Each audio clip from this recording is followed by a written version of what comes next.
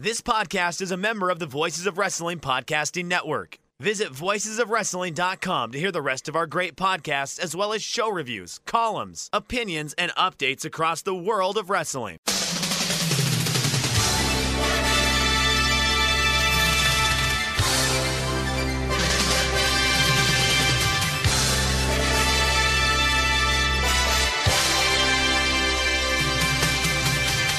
Hello, everyone. Welcome to the Super J Cast. I'm Damon, of course.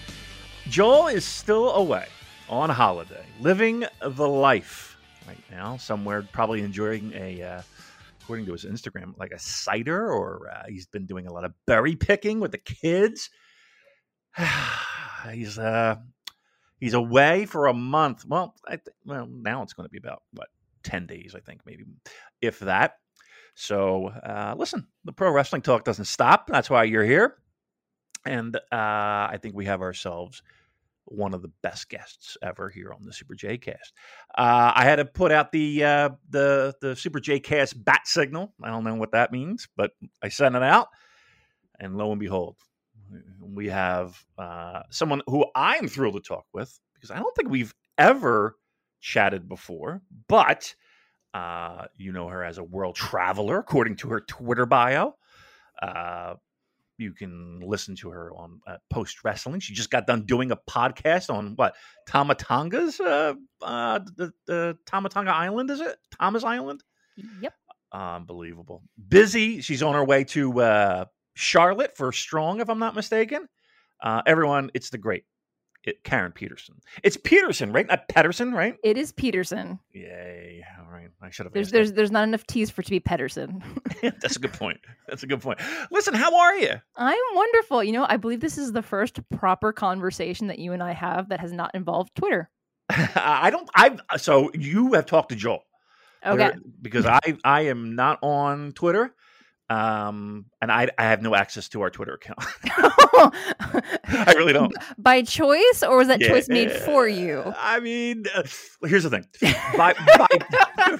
by choice, yes, but also strongly encouraged that I do not partake in the conversation. It is in what is the best interest for all parties involved. Correct? Absolutely. Joel has this certain thing in his brain where he's able to not only deal with trolls and nonsense, like he's able to communicate well with others, and he's kind of funny. And so, yeah, that's like you have 100% with Joel. This is the first time. So he has a je ne sais quoi, if you will. That's pretty good. You know what?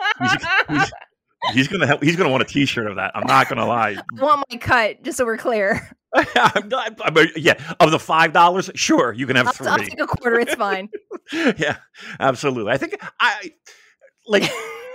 it's weird. One of the weirdest things that has ever happened to us is seeing someone wear our T-shirts. Like, there's probably 5 people that own one, myself included. But we were at Madison Square Garden, and someone came up wearing our and it was just like, of course, I was 8 or 9 beers in at this point, but it's just like you do. It's a challenge. It is a challenge. Yes. I've gotten much better, but it's it's always been a problem. Are you a drinker at all, Karen? Oh, I am quite the one who partakes in the beverages. Nice. I like a cocktail, like a good beer. I enjoy a nice glass of wine. I do tend to lean towards the light side of not drinking heavily anymore, but I will, I'll unwind if I have to. I'll let my hair down, as it were. So I've now have gotten to the point where every day I go to the same bar for lunch. 1, because the food is tremendous, but 2, I'm sadly up to 3, and I have a bar. I built a bar in my garage. My garage is a bar. It's a legitimate working bar. I could go in there, but the problem is it's too hot. Nobody cares about this, Karen. No one. That's fine. But the thing is that beverages there is the satisfaction of making your own beverage at home and enjoying it at home. But when somebody else makes it for you and slides it across the bar, it just tastes different. It does. I agree 1,000%. 1,000%. There's nothing more relaxing than putting your forearms on a nice cold bar. Oh God, yeah. Right? And just and going alone. I love going alone. Same. No one talking. Just I'm going to enjoy this beverage, maybe a couple. I'm going to watch whatever is on. I don't even care what's on TV. I'm just staring at the TV. Yeah. And it's one of my favorite things in the world. Speaking of favorite things in the world, again, I read off your Twitter bio. World traveler. What's the worst place you ever been? Oh God. The worst place I've ever been would be when I was a flight attendant. I had just been out of training maybe a month, and I was on call on New Year's Eve, like literally 6 weeks after I had got out of graduation. Uh-huh. So New Year's Eve is one of the nights that a lot of people are sick all of a sudden. So Sure. I got sent to Georgetown in South America, and it's very, very small, very, very rustic. But the hotel that they took us to had like razor wire, like 10-foot razor wire fences around them, and a guard gate. And my colleagues and I, we all were just brand new flight attendants. We didn't know what we were doing. We had never had this layover before. And we asked the guard at the gate, we're like, well, we saw there was a market that we passed on our way in. Can we go there? Grab something to eat? They're like, eat at the hotel bar, get drunk by the pool. Mhm. If you leave this compound, you may not come back. Holy And that shit. was more than enough information for all of us to just like say, yes, ma'am, and go straight to the pool bar. Yeah. And we just spent the whole, it was like a 36-hour layover. So, like a day and a half. We just spent the whole time drinking and laying by the pool and eating and getting room service because there was nowhere we could go. And I like to explore when I travel. So that was probably what was worse about it, was one, being afraid that I was going to be kidnapped. Right. And two, not being in a place and I know that I can't leave, like that, like being it felt like I was in a cage. Like I just wanted to like go see something and be like, yes, I experienced this country, and I couldn't. Oh, and where was it then? You said South America? What country? It was Georgetown. I want to say Guyana. Oh God, my geography stinks. I It's don't even know. Excuse me. It's on the north coast of South America, Okay. facing the Caribbean. Okay. All right. Okay. All right. Yeah. My goodness. So, I mean, was the room nice? I mean, it was all right. Was room service all right? Or was Yeah, the food good? It was God, it was 10 years ago, or no, more than that. It was like 12 years ago. Yeah, no, I remember it being like, well, it is what it is. It tasted well enough. We got a crew discount, so can't complain too much. But yeah, that was one of the first times I could ever say like I ordered room service at a hotel.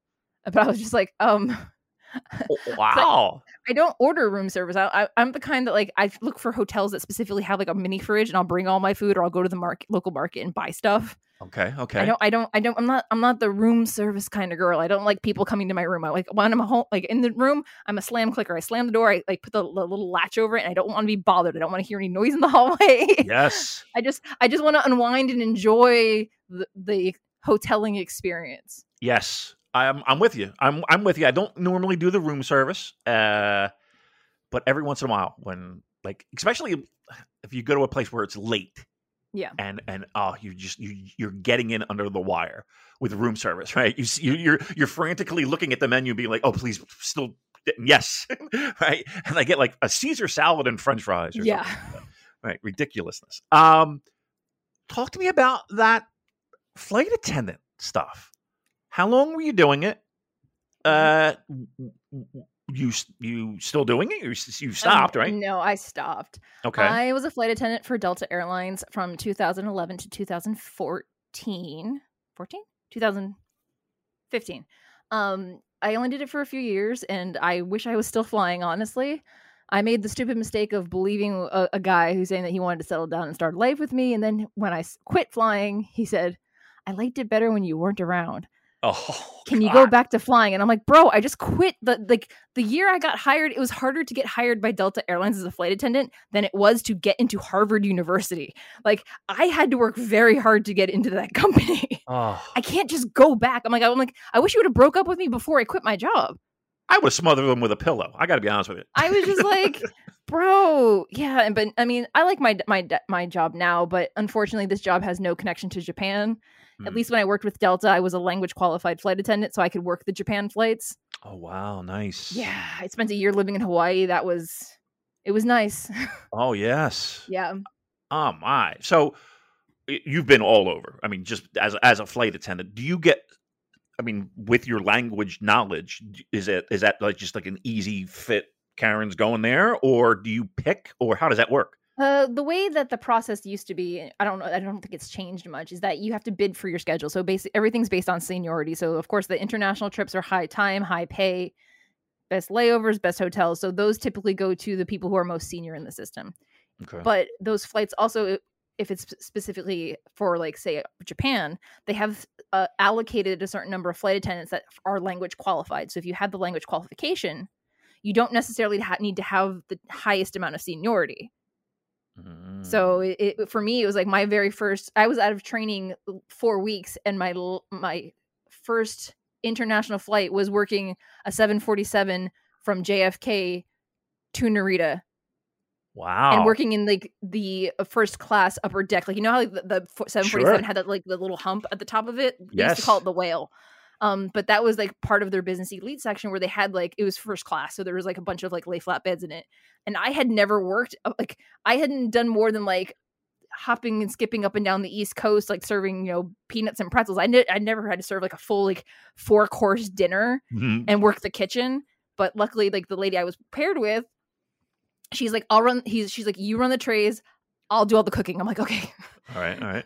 But yeah, from there on out, it was the probably about 6 months later, I was like, you know, I had gotten used to like every month when they would release a schedule, I was good at trading my schedules and like dropping trips on days I didn't want and picking up trips that like would either worth more time or on better days, or, you know, trade. Basically, you know, when you could drop and add classes in college during drop and add, it's like that, but like with your work schedule. Okay. So it's like, you know, there's a trading board and all this other stuff, but every now and then I would pick up an extra international trip just because so I could check off places on my passport saying I've been to like XYZ place.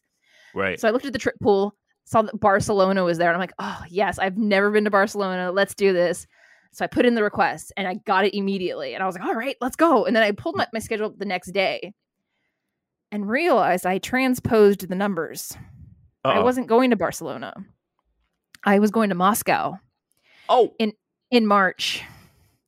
I have never been so cold in my entire life. Wow. Yeah. It was. I'm assuming winters are brutal. Yes. It was. I live in Florida, so it was like anything would just go straight through all of my layers down to my bones. And luckily, the captain on that particular flight, he regularly worked the Moscow trip. So him and the first officer offered to take me around. So I got to go to, you know, Red Square and take a picture in front of the onion domes and all that stuff. Yes. And they have some of those cleanest and beautiful subways. Like they have like marble statues and like gold filigree, everything. But that was another trip where I was the most junior, and they're like, oh, well, guess what? We pick positions on this flight based on seniority. You're working the first class international kitchen. I'm like, all right, well, be prepared for everything to be very slow because I've never done this before. Right. But luckily, the first class cabin was half full. So the purser was like, don't worry about it. We'll get it done. Just take your time. I'd rather you do things and not get burnt or hurt. So I'm like, all right, fine. And I did it. But I after that, I was very, very careful. And I would like double and triple check every single trip I picked up to make sure I was actually going to the place I was supposed to be going to. Were you off like by like one digit?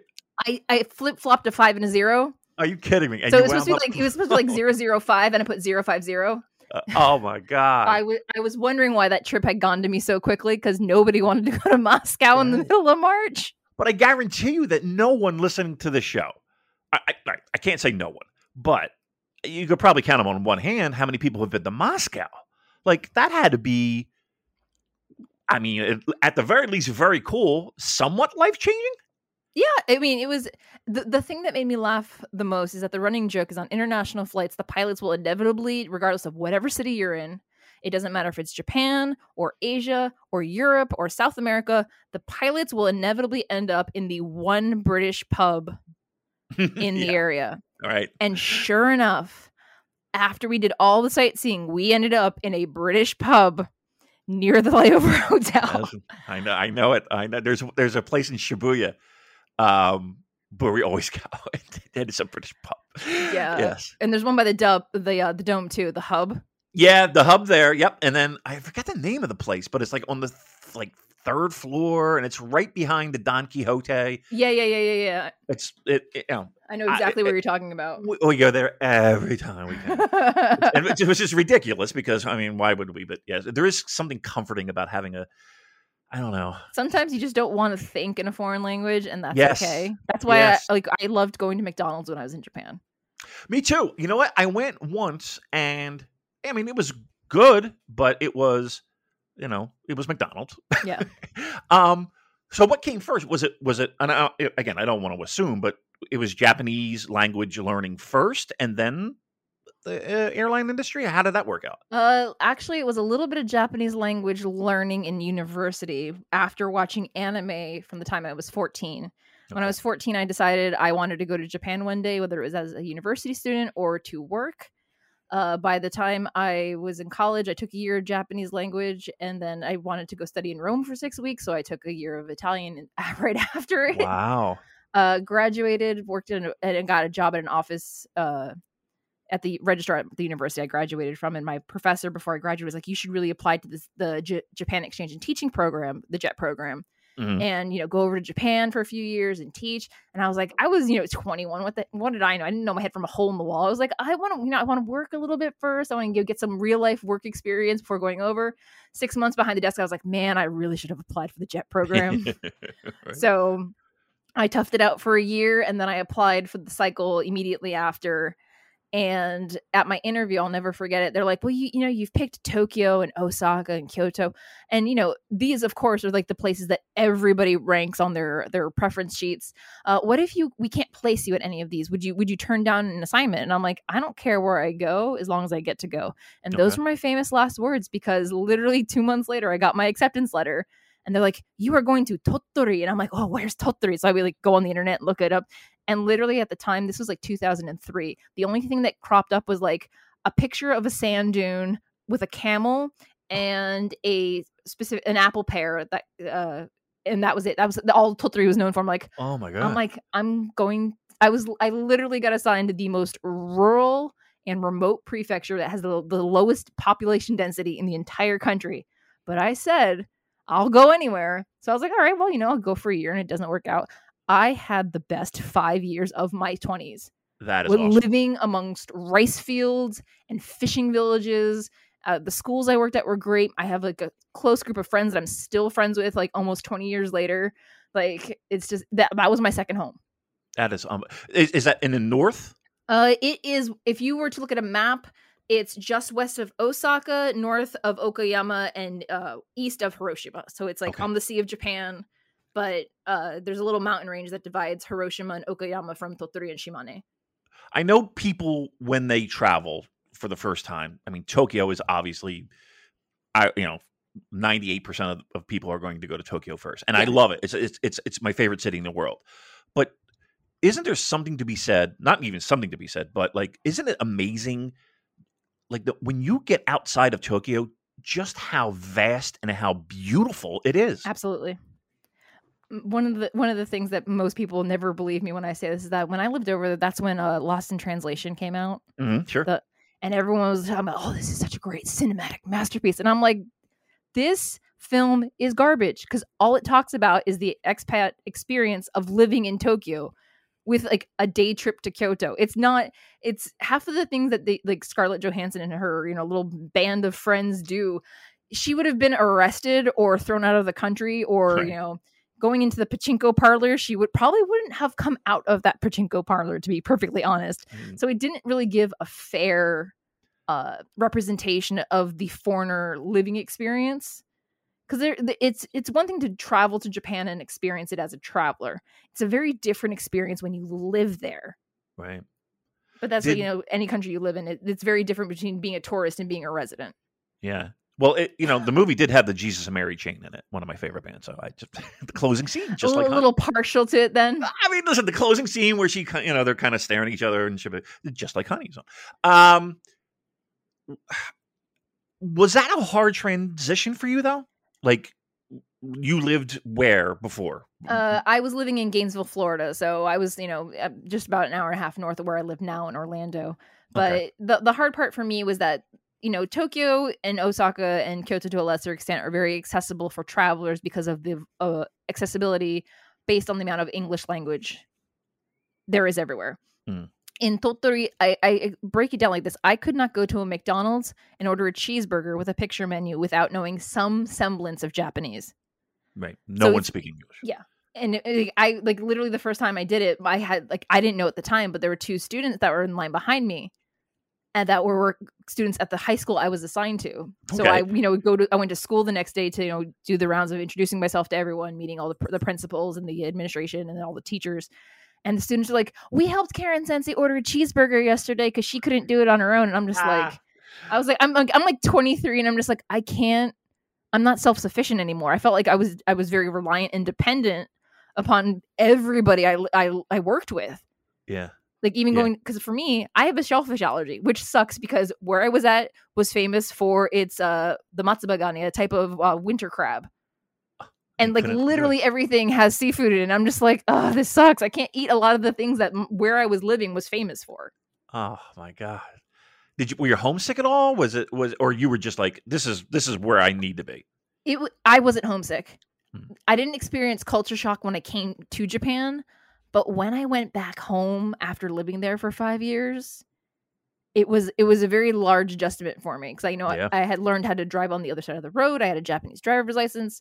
I was, used to having my voice, my speaking pace, set to, teaching non-native speakers of English. So I was always speaking at like a quarter or a third speed of what I normally speak at. So I would go home and everyone's like, are you okay? Are you having a stroke? You're speaking very, very slowly. And I'm like, oh no, I'm sorry. Trust me, that's perfect for our audience. Trust me. We don't have the most, you can be as slow as you need to be. But it was one of those things whenever I would go back to Japan after visiting my family, at the time my parents were living just north of Miami. So I'd come back at like South Florida speaking speed. And everyone's like, whoa, whoa, whoa, you can just slow down. And I'm like, oh, sorry. Allow me to adjust my volume and my speed setting again. Right. It is amazing how, I don't want to say different, but it is, even just in like, if you're there for 2 weeks, there are things that you notice in whether it be subways and trains or the fact that you could eat off the street. There's no trash anywhere. Correct. It is, if for someone who's been there for 5 years, it had to be, were you disappointed? Were you just shocked at the way that we live here in the United States? One of the things that I was actually frustrated about when I came back was that I was so used to the way the Japanese sort their rubbish.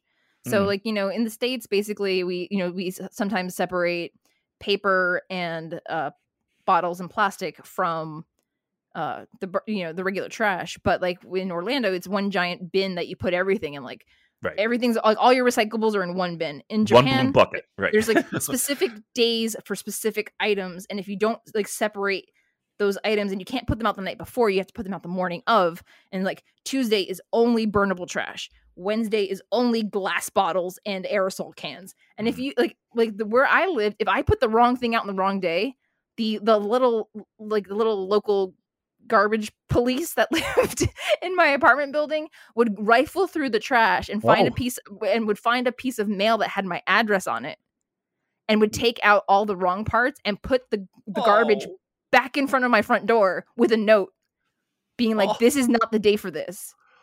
In a mean sense, or of a, hey, you might not, I'm just going to smarten you up? Sometimes it depended. Sometimes it felt like it was like, haha, silly foreign girl, you tried really hard, but today's not the day. Right. But then other days it was just like, you could tell that the letters got a little more passive aggressive the longer I lived there. So I couldn't afford to keep getting it wrong. Right. You don't want to leave your house like peeking out the blinds. Like, I can't see these people. Well, and then, some of us would stay like 1 year. Others would like stay like 5 years. Like I stayed 5 years, but I had to move across the prefecture and back at one point. But like the school I worked at had a second foreign teacher of English. And the first 3 years I was there, they kept changing every year. So they were like, one person would come in, a year was enough, and they'd go home.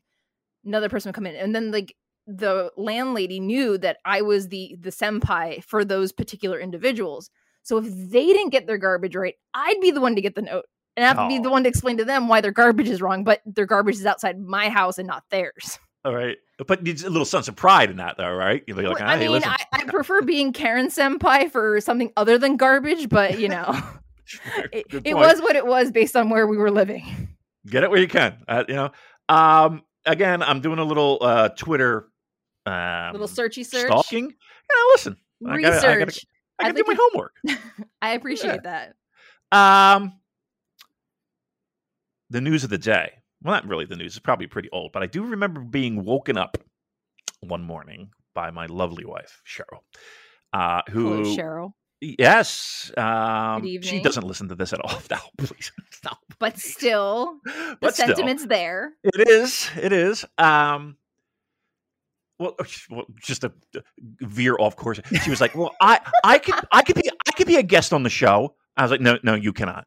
No, you cannot." I said, "You have no idea what you're going to get into if you do that." It's a slippery slope, isn't it? Yeah, the listeners can bring it. I was like, "No, you do not. Do not have the listeners bring the questions. Never. Right. I was like, "You do not want to. You have no idea what you're getting." I was like, "No, I'm not. We're not doing that."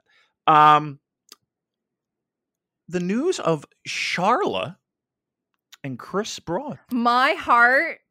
Oh my gosh, you have no idea. All right, so talk to me. Are you a fan of both? I am a huge fan of Chris Broad and Sharla. Mm-hmm. When I was living in Japan, YouTube wasn't a thing. Had the YouTuber thing been a thing when I was living over there, I'd probably still be over there. I'm calling them, and I'm pretty sure they probably haven't heard this one before. I'm calling them they're calling them Charmeleon, but with like CHR from Chris and then Sharla's name, like kind of smashing it all together. I love, like, Sharla had quite the journey, if I remember, because she was married, she was living in South Korea, they got divorced. Right? Wasn't the guy's name June? No. That's Rachel and Jun. They're down in Fukuoka. I love them too. All right. Okay. I get them confused sometimes. No, okay, they're all part of this like great Tokyo creative group that have like so many outstanding content creators. Currently Hannah's another one. I also love, Joey the Anime Man and the guys at Trash Taste. Like, there's a whole bunch of them that they all work together and they all do amazing things. But yeah, no, Rachel and June, from what I can tell, they have their cats, they have their little farm, they're doing great. Still very much in love and very happily married. Good. But yes, Chris, I had noticed that there was a significant crossover, especially when I think Chris either moved up to the Sendai area or she moved down from Morioka. And I was like, I don't want to be the one to be like, I don't normally ship people. Like, I really don't like shipping people just because I'm like, it makes it awkward if they have their own partners and everything else like that. Sure. But when she, had that video earlier this week with her, juicy Q&A and like, right. she brought up the question and she said that her and Chris were together. I was like, yes! like I don't even know them. And I'm just like, I just love today. I know. I mean, I know them again because my wife watches YouTube videos as if she were 13. That's all she watches. Like I will watch some sporting event or whatever, and she will sit there with her iPad just watching videos. And she's into plants now, so she has a plants. Who's the other? First, let's stay with these two. What was it? Just the fact that he was creating content in English about Japan? Was it? What was the connection? I don't remember how it started. I think it was probably a few years back when I was, before I started doing all the wrestling content creating stuff, and I was traveling and flying around and stuff. I wanted to do more travel based. I was in, the nerd scene, so I was into I'm still am, but I don't really cover it as much as I used to. I like Star Wars and theme parks, but I was looking for something to reconnect me with Japan. And I was looking for videos about Japan, about things in Japan I didn't know or things I wanted to go see and do. I just wanted to basically live vicariously through someone. Mm-hmm. And all of their videos came up. Chris came up, the Joey the Anime Man came up, Sharla came up, and currently Hannah, and like all these different content creators that are like all under that Tokyo creative umbrella. And I was like, oh my God, they're all living their best lives. They're living the life I always wanted to live when I was in Japan after I finished teaching. So it was one of those things where I was just, I was just happy for people, and like I love seeing them succeed. I love that they found their passion, and they're bringing a lot. They're not just talking about their daily life abroad. They're talking about the struggles of being a foreigner living in Japan. And a few years ago when there was that I don't even know if it was a few years ago, where there was that absolutely horrible Jake Paul video. Is it Jake Paul, Logan Paul, one of the Pauls that went to the suicide forest? And right. Yeah. That whole thing leading to one of them or both of them now possibly being in WWE just doesn't sit well with me, but that's neither here nor there. Raina Scully is another great one. She used to work for Crunchyroll and does like a lot of anime stuff, and now she's back in Japan with her family. But yeah, it was just one of those things where they started having the conversations about the foreigner living experience in Japan that a lot of people were refusing to have, which made them only endeared them more to me. So yeah, if I could ever interview them, they like interviewed like any of them, Chris and Charlotte would probably be at the top of the list. Wow, that's pretty cool. I mean, his studio is amazing now. Oh my! It's like it was like a $30,000 studio, and then there was that big earthquake. Yes, and the port like he put all that money into it, and then they had to like come in and clean it up and refix it. I loved the ramen bar because and here in Orlando, there's a bar called Suzuru. It's like a Japanese style izakaya, but it has that like Showa era vibe with like the old movie and beer posters and like all like the old toys and the Godzilla stuff and everything. I was like, I want to just go walk through his studio and just like spend the day just taking pictures of everything, because it's like it's so over the top but so amazing to look at the same time. Yeah, and he's just a guy that came over and just started doing videos for his family, right? Yeah, well, he was a teacher over here. Right. And then he did the video thing to like, let his family know how he was doing, yada, yada, yada. And it just snowballed because people want to go to Japan, but they don't know how to go over there. They don't know, about the visa process, or if, going over as a teacher is better, or going over as a student is better, or, getting married and going over as a spouse is better. So it was very interesting to see them all tell their different stories about their experiences living in Japan. I love Natsuki. Oh, Natsuki. I love Natsuki. And I think like two things. And again, about Ryotaro. Ryotaro is the other one. Oh yes, he is tremendous. Yes, I love it. Was it Too Much Volcano? Was that the song? Too Much Volcano. I love me some Too Much Volcano. I kid you not. To this, I believe I said it to my wife today. Too Much Volcano. Too Much Volcano, man. I swear. He was doing some thing where he was lonely or something, I don't know, but he wound up putting in a Duran Duran song, so I was very happy with that. And he's a big 80s fan, but also they do talk wrestling. So do they? Yes, he does a podcast with some guy from Radio 1, I want to say, and he's a big wrestling fan. They talk every once in a while. It'll go bleeding into like wrestling, and like Cheryl will be like, they're talking about wrestling. They're talking about guys, I'm like, shit. All right, cool. Yeah, I would love to have him on. I don't know if it would. Could you imagine if you manage that? You need to call me. I'll put you on. It'll be me and you. Let's go. I will fly. I will be able to answer that bat signal so fast. I'm all about it. And the other thing that he does. And like you've seen his almost, I want to say, documentary style, like the editing he did for like Fukushima. Yes. And that one was so good. Right. Like these are really legitimately great pieces. Yes. Like great documentaries. And he's highlighting people rebuilding, and unbelievable. Yeah. And like the bike journey across, that was a good one too. Oh yeah, with Connor and Joey and Garnt. Right. What was the guy's name? They had to do a commercial for the squeezy protein stuff. That was Joey, the anime man. Okay. He's half Japanese, Australian. Yes.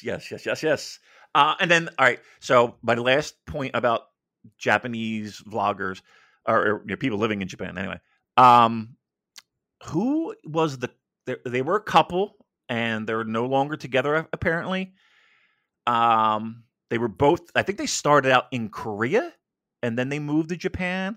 Wasn't that was Charla and her partner, wasn't it? No, it wasn't Charla. It was... she and her partner went to Korea and then got a divorce and came back, I think. Oh. Because she was married at some point. I want to say Natalie's her name. No, I don't follow Natalie. I don't think. No, it wasn't Natalie. Like I like it's going to be so ridiculous. I'm going to walk out and be like, "Cheryl, what's that person's name?" It's going to come to you at like 2:00 in the morning. You're like, "Son of a biscuit!" Texting her. But they had so the guy did a review on a toaster, a toaster, Karen. It is a $300 toaster. I bought said toaster. Did you? We're redoing our kitchen, and the way he was describing and he was showing this toaster makes a nice little crust on the outside. Inside, it's still squishy, like the perfect piece of toast. And like, oh, here it is. Cheryl just was the Herbie. She texted me. Look at this. How about that?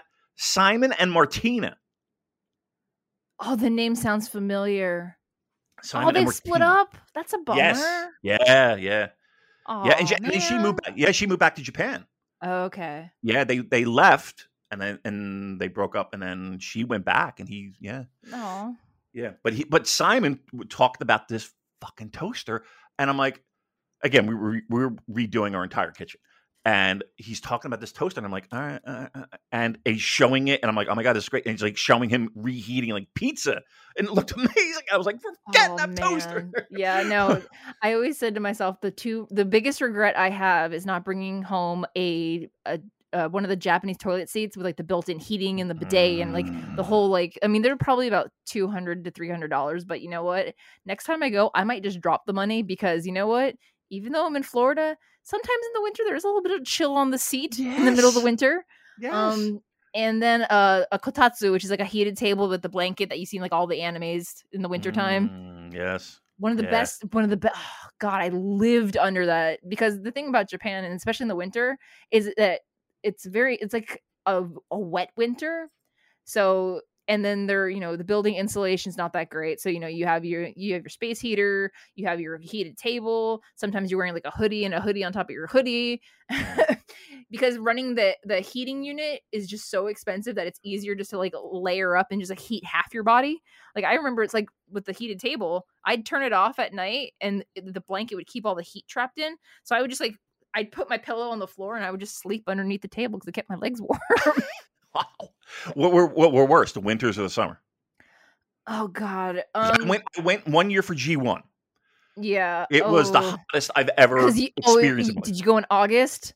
Yeah. Yeah. So August in Japan is like August in Florida in the middle of the summertime where it's like 100% humidity and like 95 degrees. So you just step outside and you're soaking wet. Like you feel disgusting and gross. Oh. And I don't know what their secret is, but Japanese people don't sweat.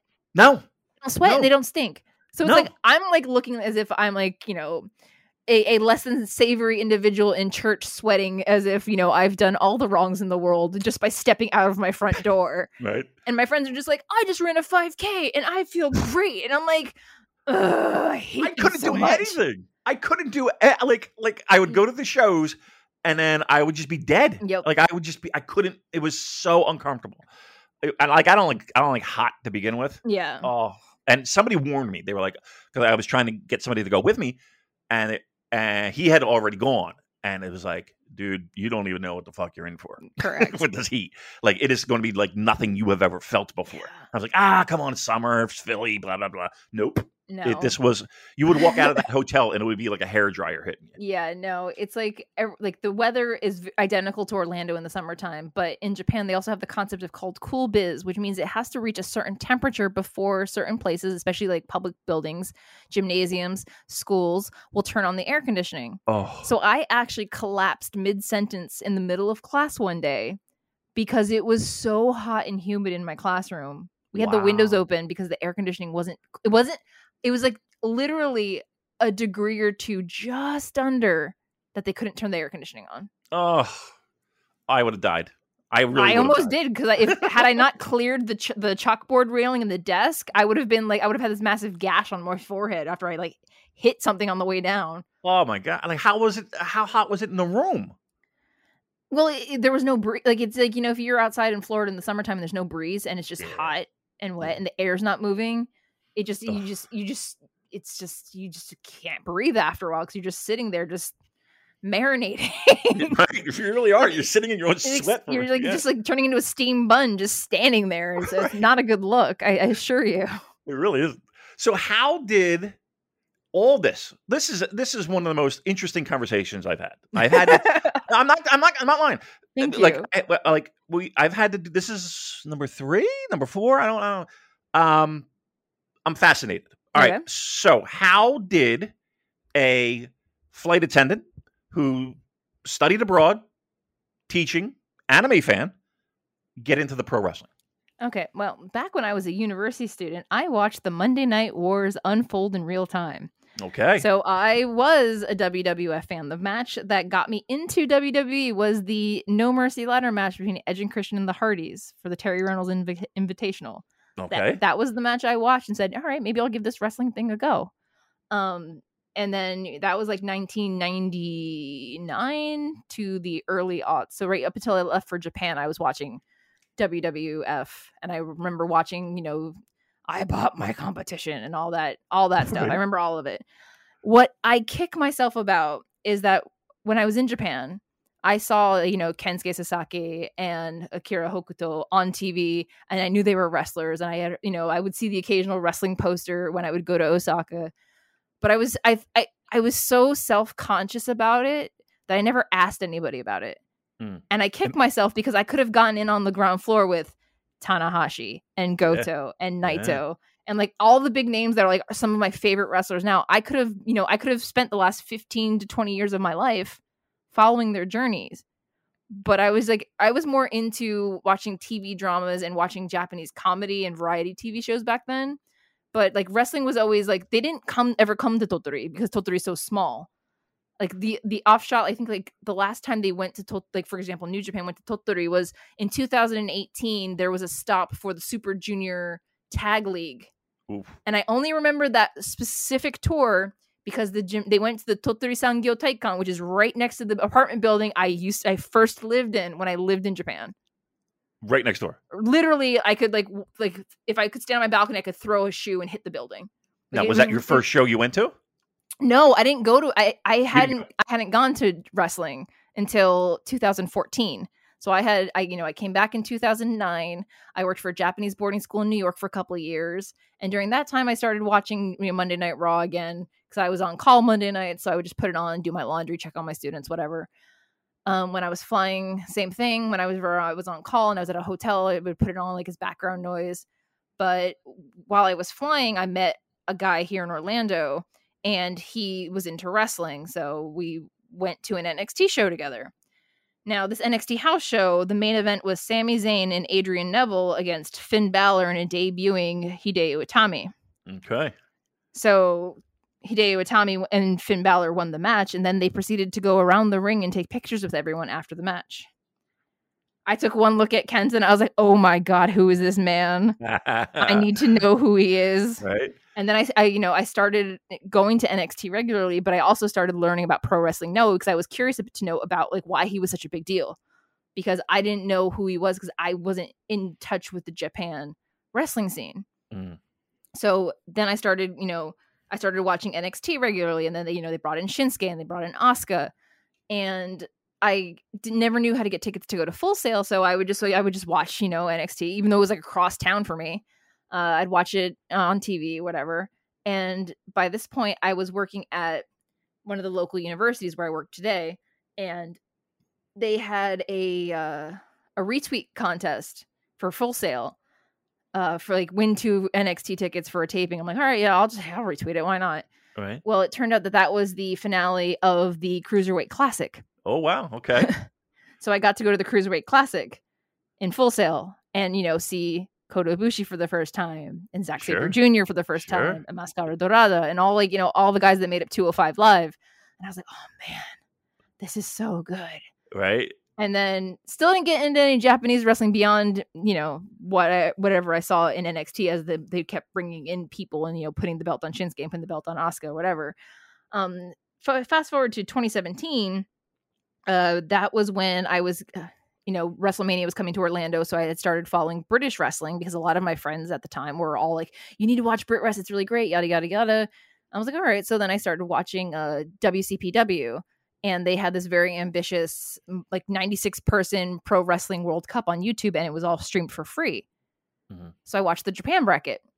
And I was introduced to Kushida, who I would like to credit Kushida for, Kenta started changing. Kenta and Kushida are responsible for who I am today as a content creator with wrestling. Okay. Kenta was the one who got me interested in Japanese wrestling scene. So I started learning about Noah. I mean, Shinsuke and Asuka, of course, they're both very important as well. But it was seeing Kushida wrestle a young lion, Sho Tanaka, at that particular WCPW Japan bracket. I was like, I messaged a friend. I was like, who is this guy? Right. He speaks English. Like, I was like, he speaks English. He's got all these championship belts. And I was like, I didn't know. Like, I remember like around that time, Liger was on like a one NXT, and I was like, who's this guy? He has to be really important. So it's like I started putting the pieces together. But after that Japan bracket, I was like, you know what? I'm going to watch New Japan. And what's the first thing I turn on after making that decision? The G1. Wow. Jumping right into the pool. Nice. I dove headlong into the deep end. And, the thing about, discovering about Japanese wrestling and the Japanese wrestling fans is that I felt the connection to Japan that I had been missing because of my current day job. Right. So I would start, tweeting in Japanese. I would start interacting with Japanese fans. I would meet up with people at different shows. And it kind of just snowballed into everything that goes on now with, me working with Post and me working with Tama Tonga on his podcast and, coming on here and talking with you for the first time after like following Super J's Cast for like 3 years now. I'm thrilled that all that you were able to experience all that. And like, I'm fascinated by the fact that like you dove head first. Like, you are a pro wrestling fan. Like, you watch everything. I try. Right. It's very tiring. Yeah. I mean, so again, the transition from WWEF to, again, New Japan, are you watching it on Access? Are you like, you're not just dropping your $10 a month? Are you like downloading torrents? Like, how are you finding the content? Well, the thing is that I watch Stardom on delay on Stardom World. I do with coverage for Post. I get the tickets covered for the live streams for that. New Japan World. But, when they have it on Fight for whenever they do their US shows, I pay out of pocket if I'm not going there in person. Right, but before, like you're making the transition. You see I may or may not have found some distributors of DVDs. Okay, I'm familiar with that. That's how I got my Noah fix and my love for TMDK, especially Shane Haste. Yes. I have a very, very soft spot for Shane, especially when he fights against Kenta. Based upon their time. And that's also why I'm also glad I'm finally back into watching Noah again, because especially when he came back to Noah earlier this year before he got injured, it was just like I finally got to, experience more of Go Shiozaki and Nakajima and Keno and all the guys that I remember when they were in 2016 Noah. They're very different people from back then to who they are now. Man, yeah. Just the last show I was at in Japan at Korakuen was a Noah show, and it feels like it's a completely different promotion from that time. I've never been to a show at Korakuen Hall. Really? My first trip back to Japan was for Wrestle Kingdom in 2020, and that was my first time back to Japan in 6 years. Wow. And I had made plans with so many different friends to go to a lot of wrestling shows, but most of the wrestling shows weren't at Korakuen Hall. There was the two dome shows, but I went out to 2AW all the way out in Chiba. I went to like a Basement Monster show. I went to Shinkiba to watch Stardom, but like Korakuen Hall has eluded me. Wow. I mean, when I'm trying to think, the last time it felt like there was a million shows, like All Japan and Big Japan would run the same day. Yeah. I think there would be. Wave would be there. Yeah. And, Ice Ribbon would be there. And then we would go out to, what's the barn? It's like a fire hazard waiting to happen. Well, that's a lot of places in Japan, honestly. Is it First Ring? First Ring? Oh, Shinkiba, yeah. It looks like a tool shed out in the middle of nowhere. Yeah, it looks like we pick up lumber at Home Depot. Yes. Yeah. Because it's literally made out of like tin roofing walls. Right, it really is. Very drafty. I don't recommend sitting against the wall. That's not like with the bleachers because I was so cold. Yeah, it was an experience. Yeah. And then Not First Ring, but that was that one. Face, Shinjuku Face. Haven't been there yet. That's on my list next time. So the first time I go to Japan, it was the return of FMW. And I'm like, oh my God, I have to find a way to get tickets. So I bought tickets at Corcoran, but I got the wrong date. I think I got the next weekend. Oh, no. And I didn't know it until like the last minute. So my Cheryl goes, try downstairs. Maybe they can. I was like, Cheryl, this is like an indie promotion of indie promotions, right? They're not even going to, they're going to look at the ticket and not even know what this is. Yeah. Right. Go down. The guy's like, I felt like I was sitting at the principal's office. and I sit there and he's like, okay, I kind of explain and he understands. And he's writing stuff down. He gets on the phone. He gets on another call, talking to somebody, writing something, talking. Yeah. He's like, Mr. McDonald, give this paper to, I couldn't even tell you the name, but like they will exchange your ticket and get you in the building. I was like, what? Yeah. You know what I mean? Like if I went to Boston and this happened, they'd be like, well, you're fucked, son. Hope you can find someone to buy your ticket so you can buy another one. That's Right. And yeah, it's like on the 5th floor it's like in the middle of the red light district, yep. Right? Yeah, unbelievable. So I can't. Wow, I didn't know that you hadn't been there. Well, you got to check that off. That's my goal for next time is definitely, especially because I want to see All Japan and Noah, and I know that that's a venue that they regularly run around that time of year. So fingers crossed. Now, so getting deep into Noah and getting deep into New Japan, have you gone back into the archives, looked around, watched as much as you could? I'm assuming.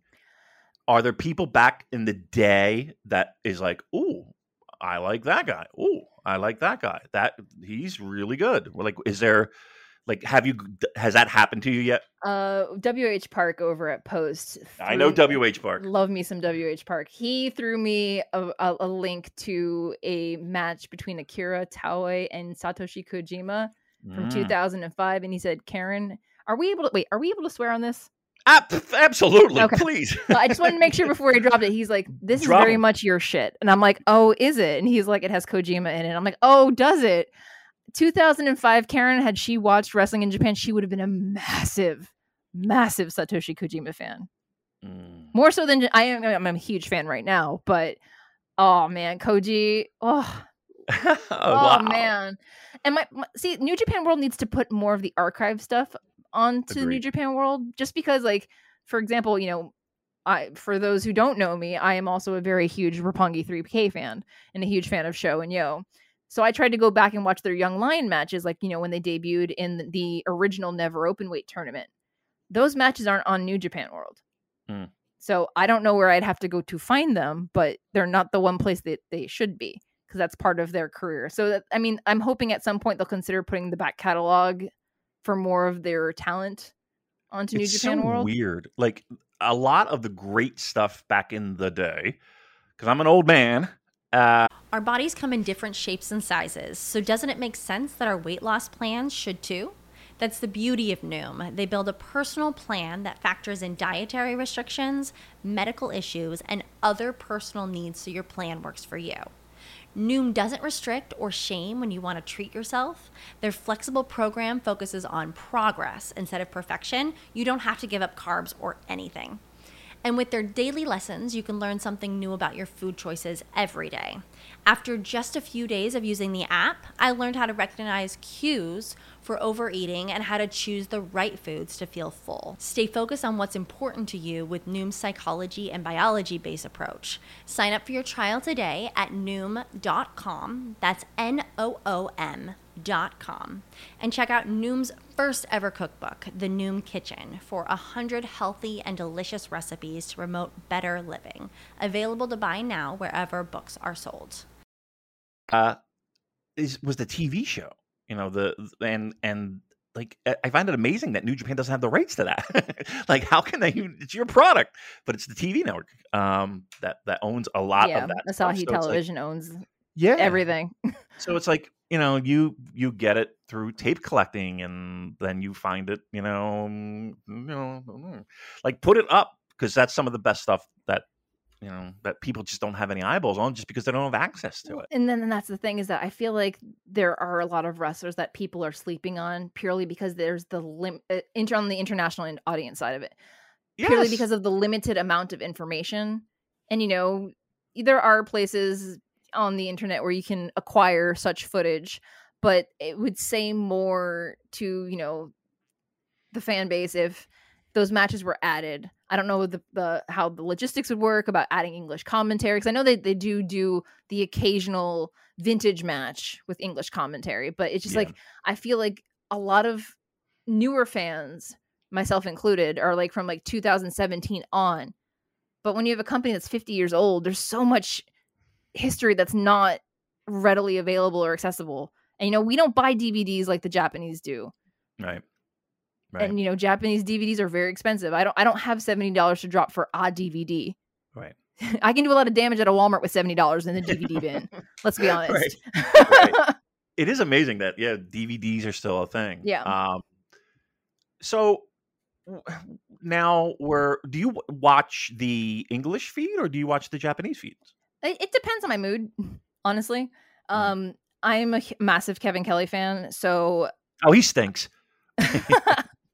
We love Kevin. He's on the show often. I feel like I learn not just about the match but about calling matches by listening to him call matches.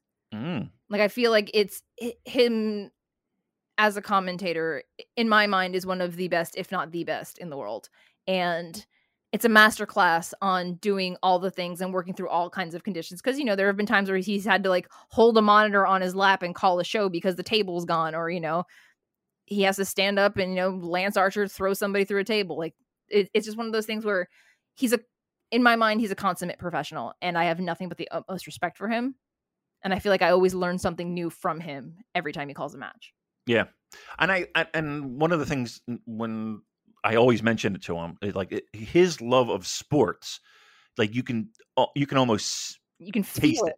Yeah. Like if he was not involved in pro wrestling, he would absolutely be calling baseball or something along that with it, like a cadence. He'd be a great baseball commentator.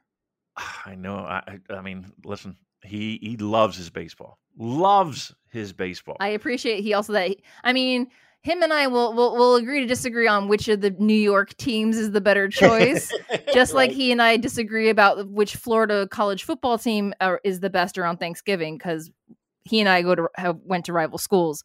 So there's like baseball season when the Yankees and the Mets are going, and when Florida and Florida State are going. Those are the two times that I love Kevin, but I don't like him very much. He loves his Mets. He loves. Well, I mean, he loves to turn the screws on Phillies fans, as Carino is one of them. So yes, So what you said? The way he calls a match. Yeah. You learn something every time he calls. Yeah. Like, give me an example. Like what? Like why do you like him above? Say, I don't know. Pick a name. I don't know. Wrestling commentator X. Like, what is he giving you that you can't find somewhere else? I love me some Mauro Ranallo. I love me some Mauro Ranallo. Yeah. But sometimes even when I was in NXT and I was in the room with him and I could hear him calling matches like right next to me, sometimes he had too many pop culture references that some were very niche. So it was hard to follow along. Kevin explains things in my mind that if you're watching wrestling for the first time, you can understand what's going on. Yeah. He can tell you the story. He can tell you what's happening. And it's hard because there are a lot of commentators that they do the same thing, but sometimes they have so many things that they want to talk about that they're talking so fast that you can't keep up with you can't watch what you're watching because you're trying to focus on what he's saying. So that you're not, it's just like Excalibur is a great example. I love Excalibur, but sometimes he has like too many things that he has to cover all in one breath. Yeah. Especially as Rampage is going off the air and he's like, here's a laundry list of all the things I need to talk about right now. And It's like, do you remember the Micro Machine Man from the 80s? Yes, I sure do. Yes. I always think of that because it's just so much information that I just feel like I end up gaping at the screen, just being like, wait, what? Yeah. Kevin has this natural ebb and flow where he knows how to time things where you can follow what's going on, but you don't miss any of the action. Yeah. And I think that's like the key point of someone who does play-by-plays. And that's why I enjoyed listening to the Japanese commentary as well, because they have such a diverse panel. And it's always good to hear the wrestlers talk wrestling. And that's what I miss about, this time of year with the COVID protocols. I miss hearing Rocky on commentary. Because Rocky, even though he'd like stick it to Bushi and, have his little rivalry, listening to Rocky talk about wrestling as a wrestler is fascinating to me. Just like hearing any of the Japanese wrestlers that they put on commentary. It doesn't matter if it's Master Wato or Tanahashi. Hearing people talk about the craft that they are honing and working on, and even complimenting people they're normally rivals with. It just speaks a lot to how much everyone loves the wrestling. Yeah. Is that one of the main reasons why you gravitate more to, like, I'm assuming that you're not watching a lot of WWE now?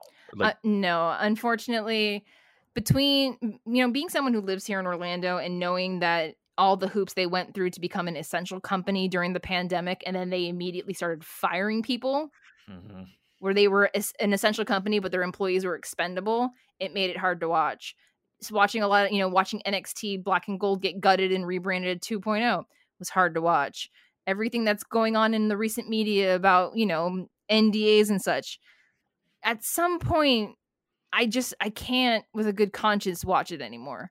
Right. And it sucks because I have friends that still work there and I want them to succeed, but I'm also just like, as long as you're getting paid and you're getting you and yours are being taken care of, it's fine. It's fine. It's fine. It is what it is. It's your life. It's not mine.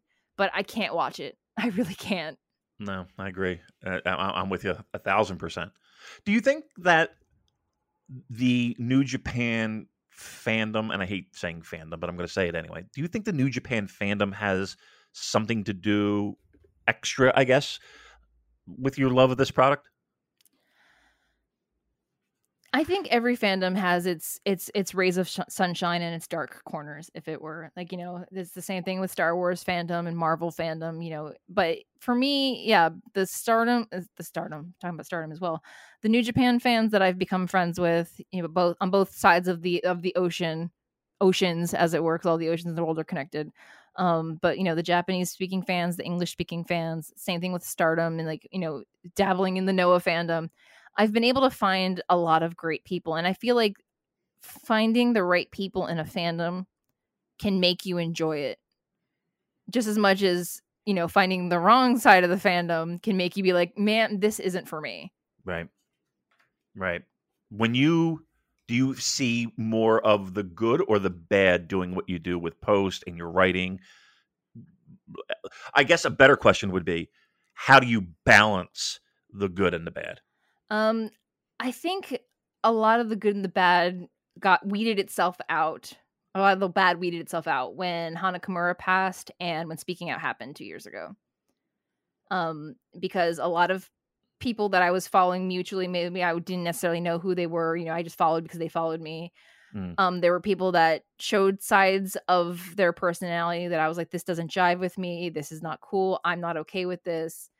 And it's one of those things where it took a while for me not to feel guilty about it, but embracing the remove follower, mute, and block button features right.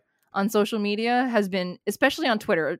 Twitter is probably the one that I've had to heavily curate my timeline to the point where when something happens that's big, half of the time I don't know what's going on because I've either muted the hashtag, blocked the people talking about it, or whatever. So it's sometimes I have to ask someone like, so what's going on with all this? Because apparently it's caught fire somewhere. But with Post, the community by and large is a very positive one, very supportive. I did a episode. They have a Patreon episode series called Postmarks where they interview different members of the Post community, whether it's the people on the content creating side or people who are prominent members of the community. And that was the first podcast I actually openly talked about my divorce in. And because, that was 2004, but there's still like parts of that time in my life that affect me today as an individual. Sure. So yeah, absolutely. And it's not like something I want to put on, like do a Twitter thread about or talk. Like, I don't feel like I have to talk about it because I feel the need to share my experience with the world. Right. I only share that part of me with parts of my community where I feel safe. And Post has always been, and hopefully will continue to be, a place I feel safe. That's important. I mean, we try our best to be as accommodating as possible. Yeah. That being said, boy, we've come across some real jerks. I mean, unfortunately, that's anywhere you go. It is. It's not limited to any one fandom. It's just life. It's part of the human population. There are jerks wherever you go, whether we like it or not. You're telling me. So it's like, I guess, do you purposely, like, we opened the show with the Twitter? Like, I'm not. Joel is not giving me the keys, which is a smart thing. Like, do you find yourself and your moods fluctuate with that, or are you able to kind of put that in a box and go about your life? There are times where, like my friend Rob Schamberger, he's the artist in residence at WWE. A few years ago, he had me do a narration for a piece on the Kabuki Warriors about Asuka and Kairi's costuming and a painting he was making. And, I wrote up the script and he's like, well, can you record it too? I'm like, okay, sure. So I recorded it and sent him the audio thinking he was just gonna take a clip of it. But then he put the whole thing in his WWE video. And I was like, I'm terrified. And he's like, well, whatever you do, don't read the comments. And I'm like, are the comments bad? So of course, like my brain goes immediately to like, everybody hates me. Oh my God, everyone's gonna think I'm a complete moron. But he's like, no. He's like, from a mental health standpoint, if you're going to do large platform content creation, 1, don't fuck it up. And 2, don't read the comments, in the sense that if you read them, those aren't the people that mean anything to you. Right. Though if those are not people you would go to advice, those are not the people that you are going to want to receive, like, listen to their criticism. Just like duck off water off a duck's back. Just let it roll right off. Right. Sometimes it's easier said than done, though. Of course. Yeah. Because I'm a Virgo, and I'm a perfectionist. So it's like, I want everything to be perfect. And, like, letting go of that control, especially when it comes to, either, doing an interview where I get, tongue-tied, or I can't think of the right word, or can't think of the right thing to say, or, it's scary and, like, invigorating at the same time. But like, for me, like, I hate the sound of my own voice. So when I have to inevitably listen to this episode back, I'm gonna be like cringing the whole time, being like, "Oh God, you sound great." I'm but I wanted, before I became a teacher in Japan, I originally wanted to be a sports newscaster. Is that right? Yeah. So I was originally a telecom journalism major, but then I got told by my peers that I should consider a different line of work because I have a face for radio. Which I was 20. It shattered my confidence because in Florida, all the telecom girls were like 5'7", 110 pounds soaking wet, blonde, gorgeous. And I'm just like mousy little nerd girl in the corner being like, I want to be a sportscaster. And they're like, yeah, no, you're never getting down to ESPN, let alone or local TV, let alone ESPN. I'm like, all right, fine. Well, listen, if this fat bald guy can do it, you certainly can. I mean, I wouldn't necessarily say what I do is reporting, but I mean, I'm in the locker room and I'm sticking a microphone in people's faces and I do ask questions. And so mostly it's hockey, but I mean, I cover every major sport in the city. I mean, thank God I don't have to work Phillies this week, but yeah, it's the person I got hired. She was the first female sports broadcaster in Philadelphia. Wow. Her name was Donna McQuillan. And, so I mean, it's look, they're full of shit. They don't know what the fuck they're talking. All right, let's do some G1, shall we? Let's. You want to go backwards or you want to go forwards? Because we're only going to talk about one show, the most recent, and then we can preview a little bit while we're there. I guess some overall thoughts. It's still early, right? We're talking, guys haven't even wrestled yet in some cases. Any surprises for you? Well, my man Goto doing the thing did. defeating Tetsuya Naito was like, Post has a pick'ems contest, and I voted with my heart, not my head. And of course, I was like, "Nah, there's no way Goto's beating Naito." And I'm like, "Hot joke's on me. Let me get my clown nose out now." But here's the thing with him. I mean, his record against Naito is before that match was not spectacular. Correct. You would expect. I mean, I think everyone is kind of leaning toward, at least him in the finals, Naito. Yeah. I have Naito winning the whole thing, and now that's gone promptly out the window. No, put it to the front. It's that comeback story. It's that we're going to fall behind early, pick up some points late, and then away we go. That was a good match, though, right? Yeah, it was outstanding. That's the Goto I remember from the G1 in Dallas. Like when he went to the LA Dojo and came back with like the Shibata abs, and he's like, "Oh, I'm LA Dojo now," and we're like, "Yes, King, you do the thing. Go put the G, make the G and G1 mean Goto again, sir." And I think this might be the year that he surprises a lot of people because people have like given up on him. They have, and here's the thing too: consistently for the past year, even in when we were knee deep in pandemic New Japan, like those tag matches for the Never Six Man, so good, right? So like good. He's a guy that I think felt. I mean, and I'm guilty of it too. Felt completely under the radar, yeah, and was a cornerstone for that pandemic era New Japan. Yes. How about your Tama Tonga? Tama getting that win over Chase. I'm holding out hope, and I know that this is going to send the Jay White fans sharpening their knives after me, but I am hoping that Tama Tonga ruins the G1, or should I say the J1 for Jay White, because they have that match on the last day, and I feel like, I mean, if Jay went into the G1 not being champion, I could easily say that this is his year to win it.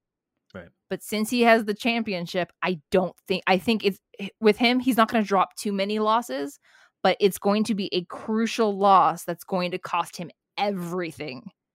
And after, they put the never open weight on Tama only to drop it to Carl Anderson, like on the first defense, I'm hoping they have something in mind to, elevate Tama again, because they're starting this babyface elevation for him, and I just want them to keep continuing it.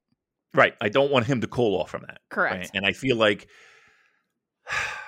I hate to say it, but I'm not the biggest fan of that never title being dropped. You mean to Carl? Or yeah, yes, I agree. I agree completely. He deserved more than a defense with it. Not only that, just like here's a guy who he's leaving, the hottest faction. Yes. In New Japan. And abroad, arguably one of the hottest. Right. So now we don't want him to cool off. Yeah. So yeah, I mean, but I do like the fact that they do announce these cards in advance, so you can do a little prognostication for the final night. Be like, oh, okay, this matchup's going to mean something. This matchup's going to mean something. Absolutely. Who surprised you in the sense of better match, or maybe not as great a match that you thought going in so far? And again, it's early.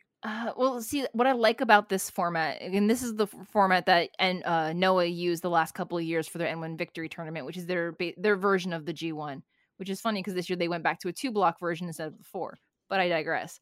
I think Tanahashi is doing what's best for the company moving forward now, which is starting to put over other talent, because he's dropped in the previous few years G1s, he's dropped a loss to Ospreay. And look at Ospreay now. His star's taken off. He dropped a loss to Chase, and Chase is, they're still pushing him hard in New Japan. I was pleasantly surprised that he dropped the loss to Hanare, right. Especially because Hanare has waited 6 years for his first G1, when there have been people like Shingo who have come in, or Ospreay who have jumped the queue, as it were, and to get that berth before him. I enjoyed Zack Sabre Jr. versus Kenta purely for all the Noah throwbacks that they kept doing in the match. But what I realized is that some people are saying, like, oh, these matches are so long. The tag matches are so long. If you don't watch it live, put it on 2.0 speed. Yes. And yes. See, this is expert level advice, though. This is right. Of course, it's a time saver, but Kevin Kelly and Chris Charlton as little chipmunks is absolutely adorable. Right. Especially, what was it? Oh, who was he talking about? Oh, he was talking about Jeff Cobb. So Kevin Kelly was calling Okada versus Cobb, and he's like, "It's unfair. It's unfair what Jeff Cobb can do." But listening to that at 2.0 speed, it's like, "It's unfair. It's unfair what Jeff Cobb can do." And I'm like, "This is so cute." Little chipmunk Kevin Kelly. Little chipmunk Kevin Kelly. But it was one of those things where, people are like, "Oh, well, this match went 10 minutes too long," and I'm like, "Put it on double speed." Yeah. I always tell people that you don't have to watch everything. Like it's better if you do, because those tag matches are there to build up maybe the matches the next night. Same thing with the backstage comments. Right. I mean, it does add frosting to the cake, but you can burn out very easily. Yes. Right. Yes. G1 is a marathon, not a sprint. Correct.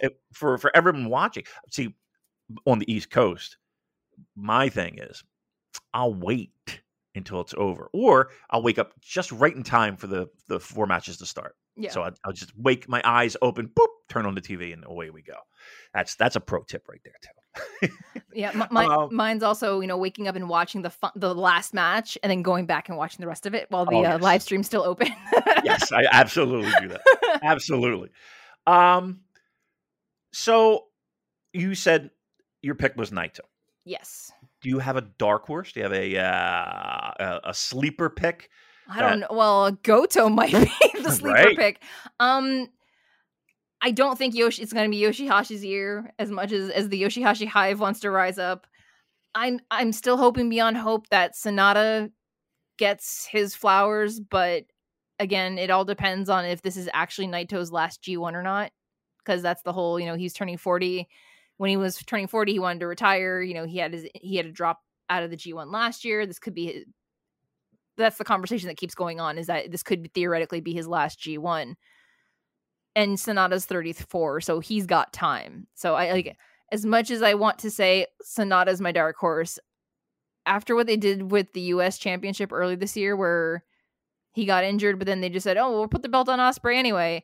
I was like, maybe this isn't Sonata's year. Right. But I had Sonata being the one to advance out of B block purely because I want him and Okada to have that match where if he beats Okada and goes to the finals, but then it would be my other 2 picks were Shingo and Naito, and I don't see them doing 3 LIJ guys going to the semifinals of the G1. That would be interesting, though.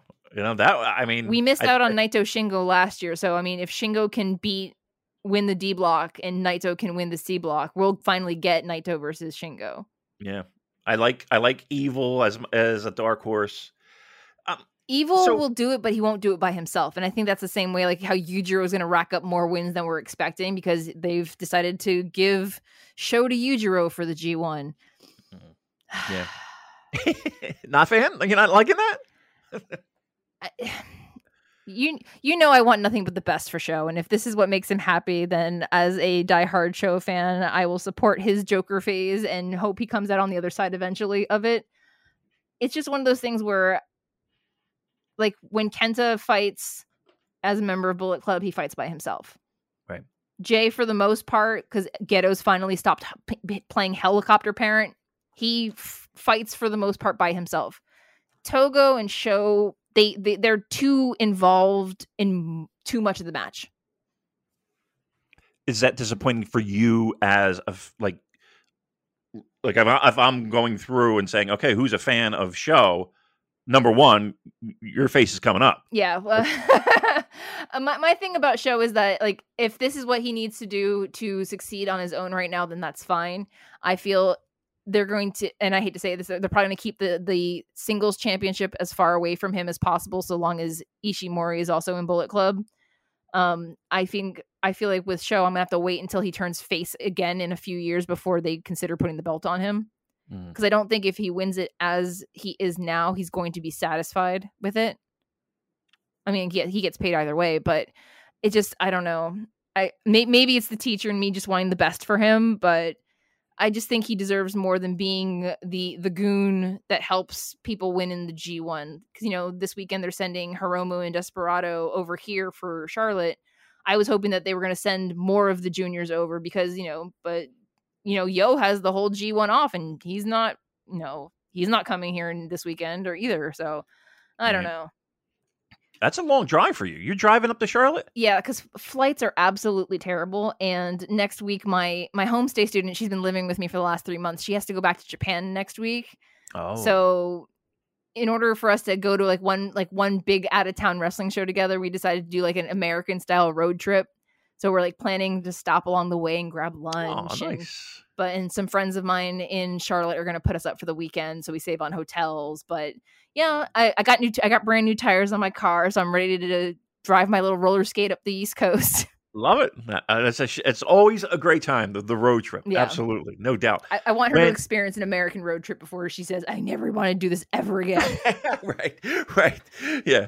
After the 4th hour, check in. She'll probably be asleep. It's fine. Right. Okay. So, what do we got coming up? Let's see here. Tomorrow, what, Saturday? Saturday. Tomorrow is not Saturday, but maybe if you're listening to this, tomorrow is Saturday. Saturday, we have what? Ishii Jay White. We have Okada Toru Yano. We have Yoshihashi versus Shingo Takagi and Zack Sabre Jr. versus Hinare. He's being called based, Aaron Hinare. What does that mean? You're asking the wrong person. I'm not hip with the lingo. Neither am I. If Hinare is listening, could you please tell us what it means to be based? Because I'm in my 40s and I'm an old lady and I don't know what that means. I have no idea what that means. Joel was like, he's being called based. I was like, I don't know what that means. See, when I hear the word based, I think of like basting a turkey, and I don't think that's like the spelling's different. It's like BASED. So I don't know. Everybody in their 20 in the car with the lingo, like, these old fucks. Right. These old fucks. Oh, Jesus. What are we looking forward to here? Ishii and Jay White will be great, right? Ishii and Jay White. I mean, like every year I try to figure out who's going to be the man that makes Ishii smile, his little sneaky smile that he got a few years ago when he was wrestling Kenny during the G1. Yep. I think this might be the match for him. But it also depends on how much Jay White fights the match by himself. Yeah. I'm wondering if we're gonna get big match Yoshihashi against Shingo, because for some reason whenever he fights Shingo, his never 6-man champion Yoshihashi comes out. I think that might be match of the night. Like that has the potential to be match of the night. If we get big match Yoshihashi, yeah. Yeah. I mean, more so than Ishii. Like, it depends on if Jay's gonna be fighting Ishii head on or if he's gonna be running around the ring half the time. Give me some predictions. Zack over Hinare?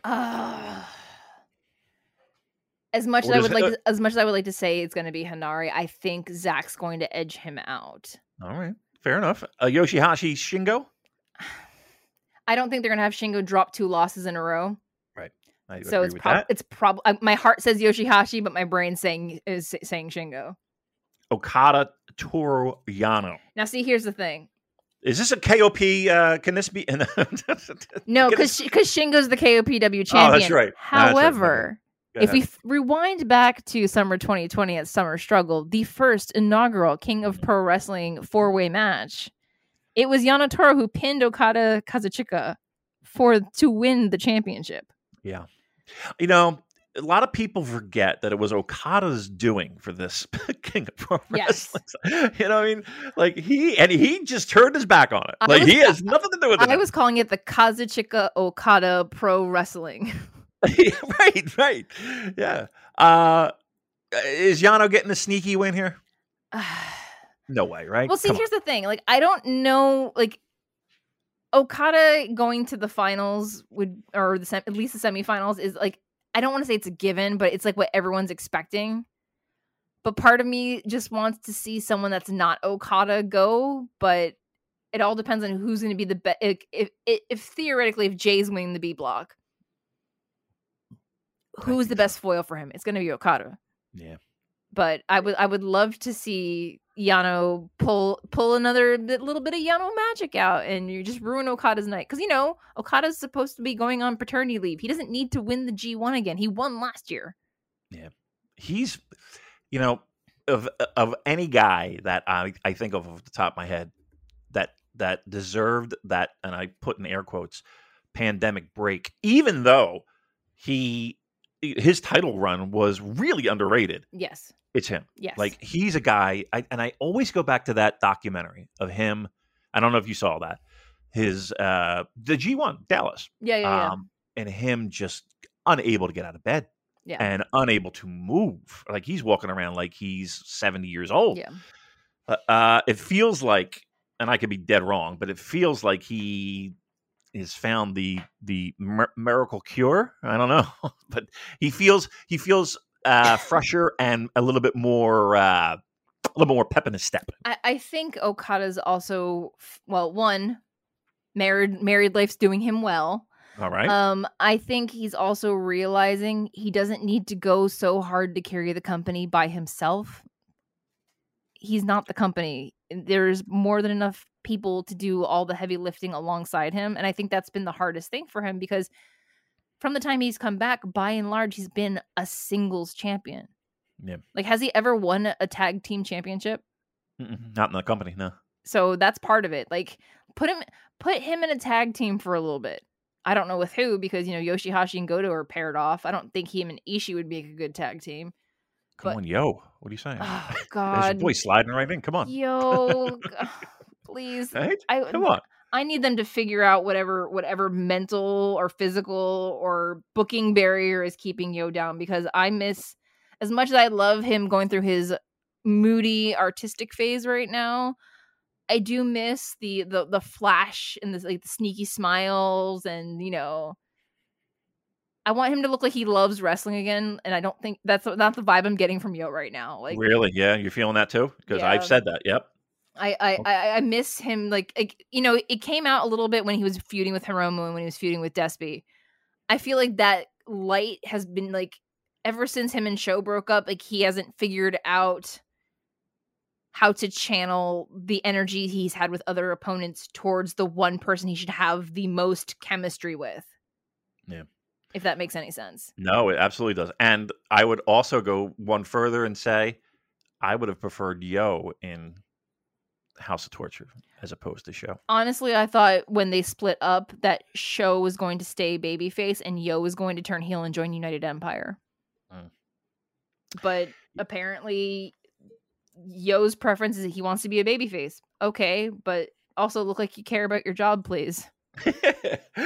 I say that from a place of love, because he Yes! is also one of my other favorite wrestlers, but it just, like, you can tell when someone's going through the motions and they have no joy in what they're doing. I feel like he doesn't have that joy anymore, and I want him to, like, Marie Kondo whatever's going on in his life and just, like, find what sparks joy for him in wrestling. Do you think that's elsewhere?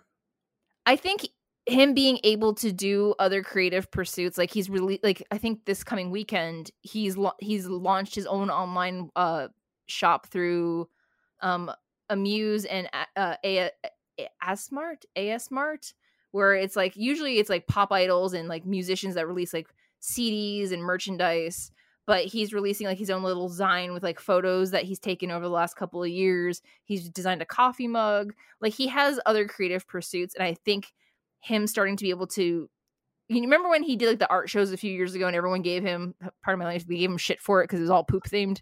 Yes, I do remember that. Yes, it was poop themed, and I was. It was poop themed, but that was another thing that he, that was him trying to share his passion for his art with people, and for lack of a better term, a lot of the Western fans we shit on it. Well, the problem is that he's put that poop art into his ring work. Sorry, Yeah. that was terrible. But Boo me, boo. but boo this man. But that's the thing, is that, like, it's right now when he's doing all his like all white gear and everything, it's kind of more of an off-white as opposed to like a pure Snow White.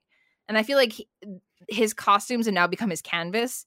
He just needs to figure out how to express what he wants to express.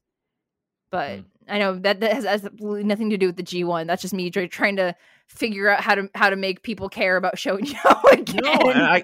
Yeah. I mean, and it's hard because I'm sure he has 50 people in his ear. No, you got to do this. Yeah. No, you got to, Yeah. I mean, that's The life of a pro wrestler, it Yeah, seems like. but I think Ishii Jay White. No, I'm sorry. Go ahead. I was gonna say, but at least he has his creative things that, like his creative pursuits in particular helped him through the time where he was like out injured. So he's been able to, keep doing things that he loves. So I think being able to maybe when the time comes for him to start sharing stuff like that from him again, because that's why he quit Twitter and like Instagram for the longest time, because people just kept bombarding him with negativity.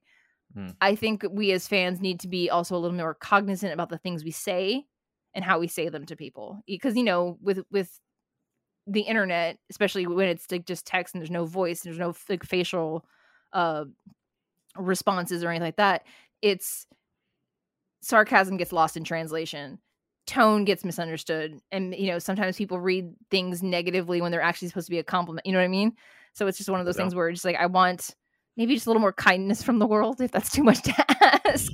Trust me, I would love it in every just like you said, Star Wars, hockey, well, you name it. Yeah, it's there. And I would love if pro wrestlers just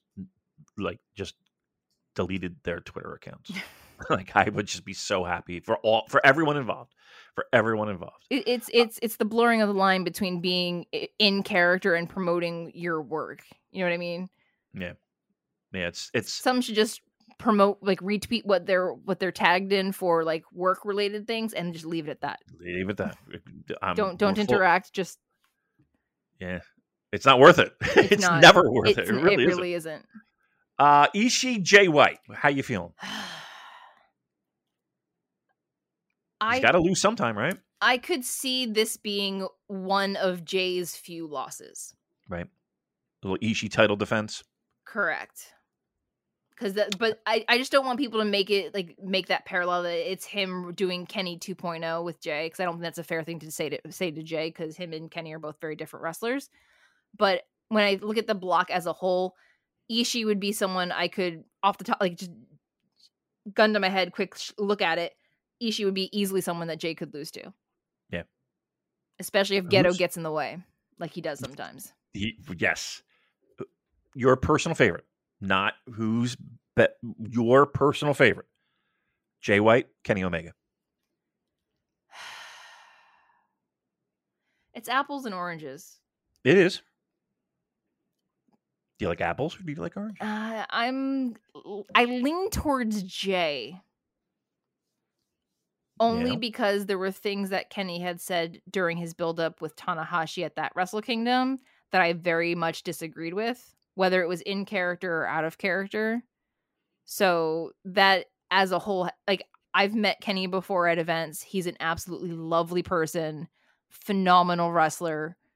But I tried to forgive, but I can't forget that time of wrestling for me.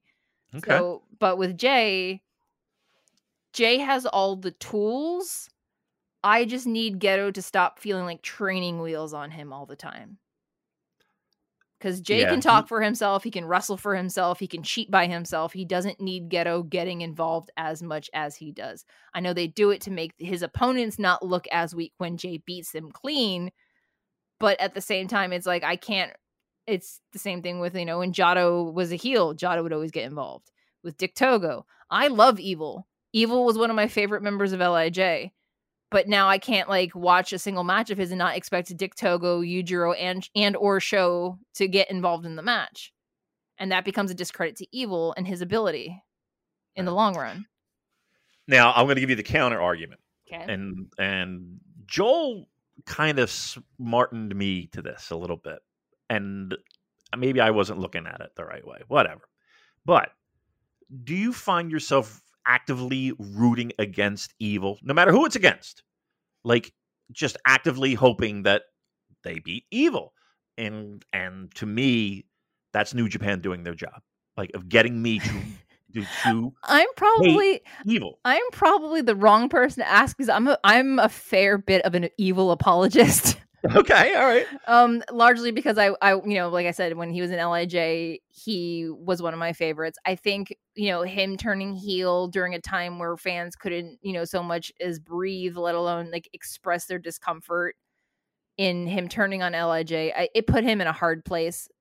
And I don't think that's necessarily I know a lot of people it's easier to blame the person than to blame the situation he was in, but largely the situation he was in at the time they turned him played a significant role in it. It's the same thing with, Show turning on Yo. It was dead silent when he turned on him in Korakuen Hall. It was dead silent when he interrupted the finals of the Best of the Super Juniors, but because that's the location. If one of those turns had happened here in the States, you could hear the boos from the States to Japan. Right. And I think that's part of the problem. But the other thing is that, the Japanese fans were doing what they needed to do to have the show so we could get to watch it along with them. Because if they wanted to cheer, fewer people would go, meaning they couldn't afford to buy the venue. They couldn't afford to pay the wrestlers. And, they were the fans over there were the ones that were keeping the lights on pretty much by buying the tickets for every single eight in a row Korakuen shows that they were doing at the time. You know what I mean? Yeah. So it's one of those things where it's like, I feel like I need House of Torture to break off from Bullet Club because Bullet Club is too big. It feels very NWO to me, and I didn't like it when NWO was NWO. So I don't want 2.0 of that. There's more people joining it now than there are leaving. Right? Correct. They got rid of 2.5 because I don't count Jado because Jado and Geto breaking up seems to be more of a the overarching story about Bullet Club than actually like Jay kicking out Tama Tonga at times. So. Right. But I keep hoping that House of Torture or Evil will turn on Jay at some point. I kept hoping that Kenta and Ishimori would join House of Torture just because they do submission moves and they would all just float off into the sunset and leave Bullet Club to figure out what they're doing. But yeah, so again. But how difficult was it for you during that time period?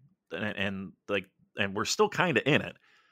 Did that impact your love of the product at all, or there have been people that I've talked to that fell in love with it more just because of the what New Japan was up against? I think having lived over there and knowing how staunchly, for the most part, how people like to follow the rules over there. So if the government mandates XYZ, people will do it. So I was more resigned to it and being like, well, this is the situation. It is what it is. And I know that might be a very offhanded or very lackadaisical approach, but it's one of those things where the alternative would have been New Japan not running shows, right, and possibly closing altogether right before their 50th anniversary. Because if fans wanted to cheer, then they had their share of COVID outbreaks or temperature issues with fevers that was just kind of and it wasn't just limited to them. Other companies had people that were testing positive or having fevers and, shows getting canceled. For me, it was more of it was a global pandemic. We're still in a global pandemic. They're making the most of what they can within the situation they're given. That's why I try not to naysay the G1s and the Best of the Super Juniors and basically anything that New Japan or any other wrestling company has done in the last 2 years, because they're doing everything they can to bring wrestling to us. They don't have to, but it's just because they're just trying to keep the lights on and keep all these people employed. That's the one thing I think people forget is there's more than just the performers in the ring. Yeah. There's the people in the office, the people who set up the ring, the people that sell the tickets, the people that tear the tickets, right? Merch. It was a scale. When you look back on that, and it feels like the light is at the end of the tunnel now, and it feels like the clouds are starting to part. When you look back on that time, do you just shake your head and be like, "What did I live through?" Right? I think if we all look back at what the last 2 years for everyone has been, between. See, for me, having lived in Japan, I was already used to wearing a mask because I had really bad hay fever and I didn't like having my nose run while I was teaching class or walking around sweating. Anyway, so for me, it's wearing a mask, and I still mask up, not all the time because I am, vaccinated and boosted and all that good stuff. But for me, it's I never looked at it as a negative. I looked at it as, I need to think that this situation doesn't only directly affect me. It affects every single person in my life. It affects every person that I don't know and the people in their life. so with as many people that have passed in the last few years because of it, my approach is basically this. I don't want to be responsible for someone dying. Right. If covering my face and having a little bit of discomfort is what needs to be done to save lives, then fine. Because this is bigger than me. How much of your time in Japan and that the attitude that everyone should have, like how much do you think your time in Japan influenced your train of thought? Oh, it absolutely did. Yeah. It could, because for me it just made sense to me when they were starting announcing that, you know, people need to wear masks. I was like, oh, okay, that's cool. And people were like, well, aren't you upset about it? I'm like, no, why? I'm like, if like I don't like, you know, when, you know, we're out in public, if somebody sneezes and they don't cover their mouth, it's the same thing. Or, you know, I had to actually boil it down for someone who was just very like dude broy about it. I was like, I don't understand. Blah, blah, blah. I'm like, I don't like, let me break it down to you as if you were a college student. I don't know who you've slept with. I don't know where you've been. I'm going to do everything I can to protect me because you're obviously don't care enough to protect yourself, let alone anybody else in your life. And I feel like that's the approach we need to like approach it as, is that not like, ew, everybody has cooties, but yeah, everybody has cooties because you don't know you don't know who's asymptomatic, who's, you know, purely has it on their person and is just carrying it along.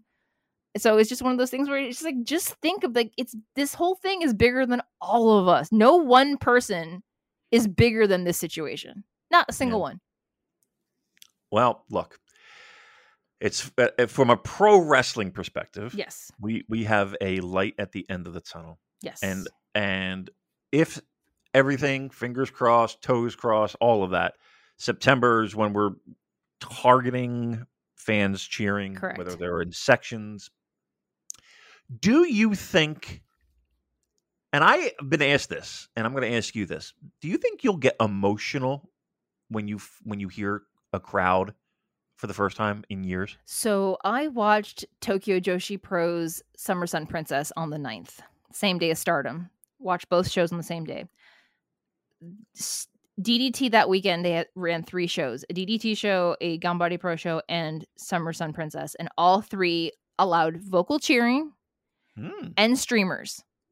Really? And let me tell you, when every single time one of the girls came out to their theme and the ring announcer said their name and you heard the fans just call their names, and like every single person, every single talent that was in that ring was on the verge of tears. Wow. I was like, because I always think back to how, you know, when Kevin and Chris always talked about on commentary where Tanahashi reached out to that little girl that was like calling out to him and like reaching her hand out, and he couldn't express to her that he can't touch her because of the pandemic. I always think about that moment, and I think, you know, everyone like jokes around, oh, Tanahashi's a big crier, but that's the thing, is that there's this concept of gamang in Japanese, which is like self-control and like keeping it, like bottling everything up inside and keeping it all like contained. And that's what everybody that has gone over there has done. They've, not just the wrestlers or the people working there, but every single fan that has bought a ticket, every single person that's gone to a show or helped a show happen, all they've done is hold back and hold back and hold back.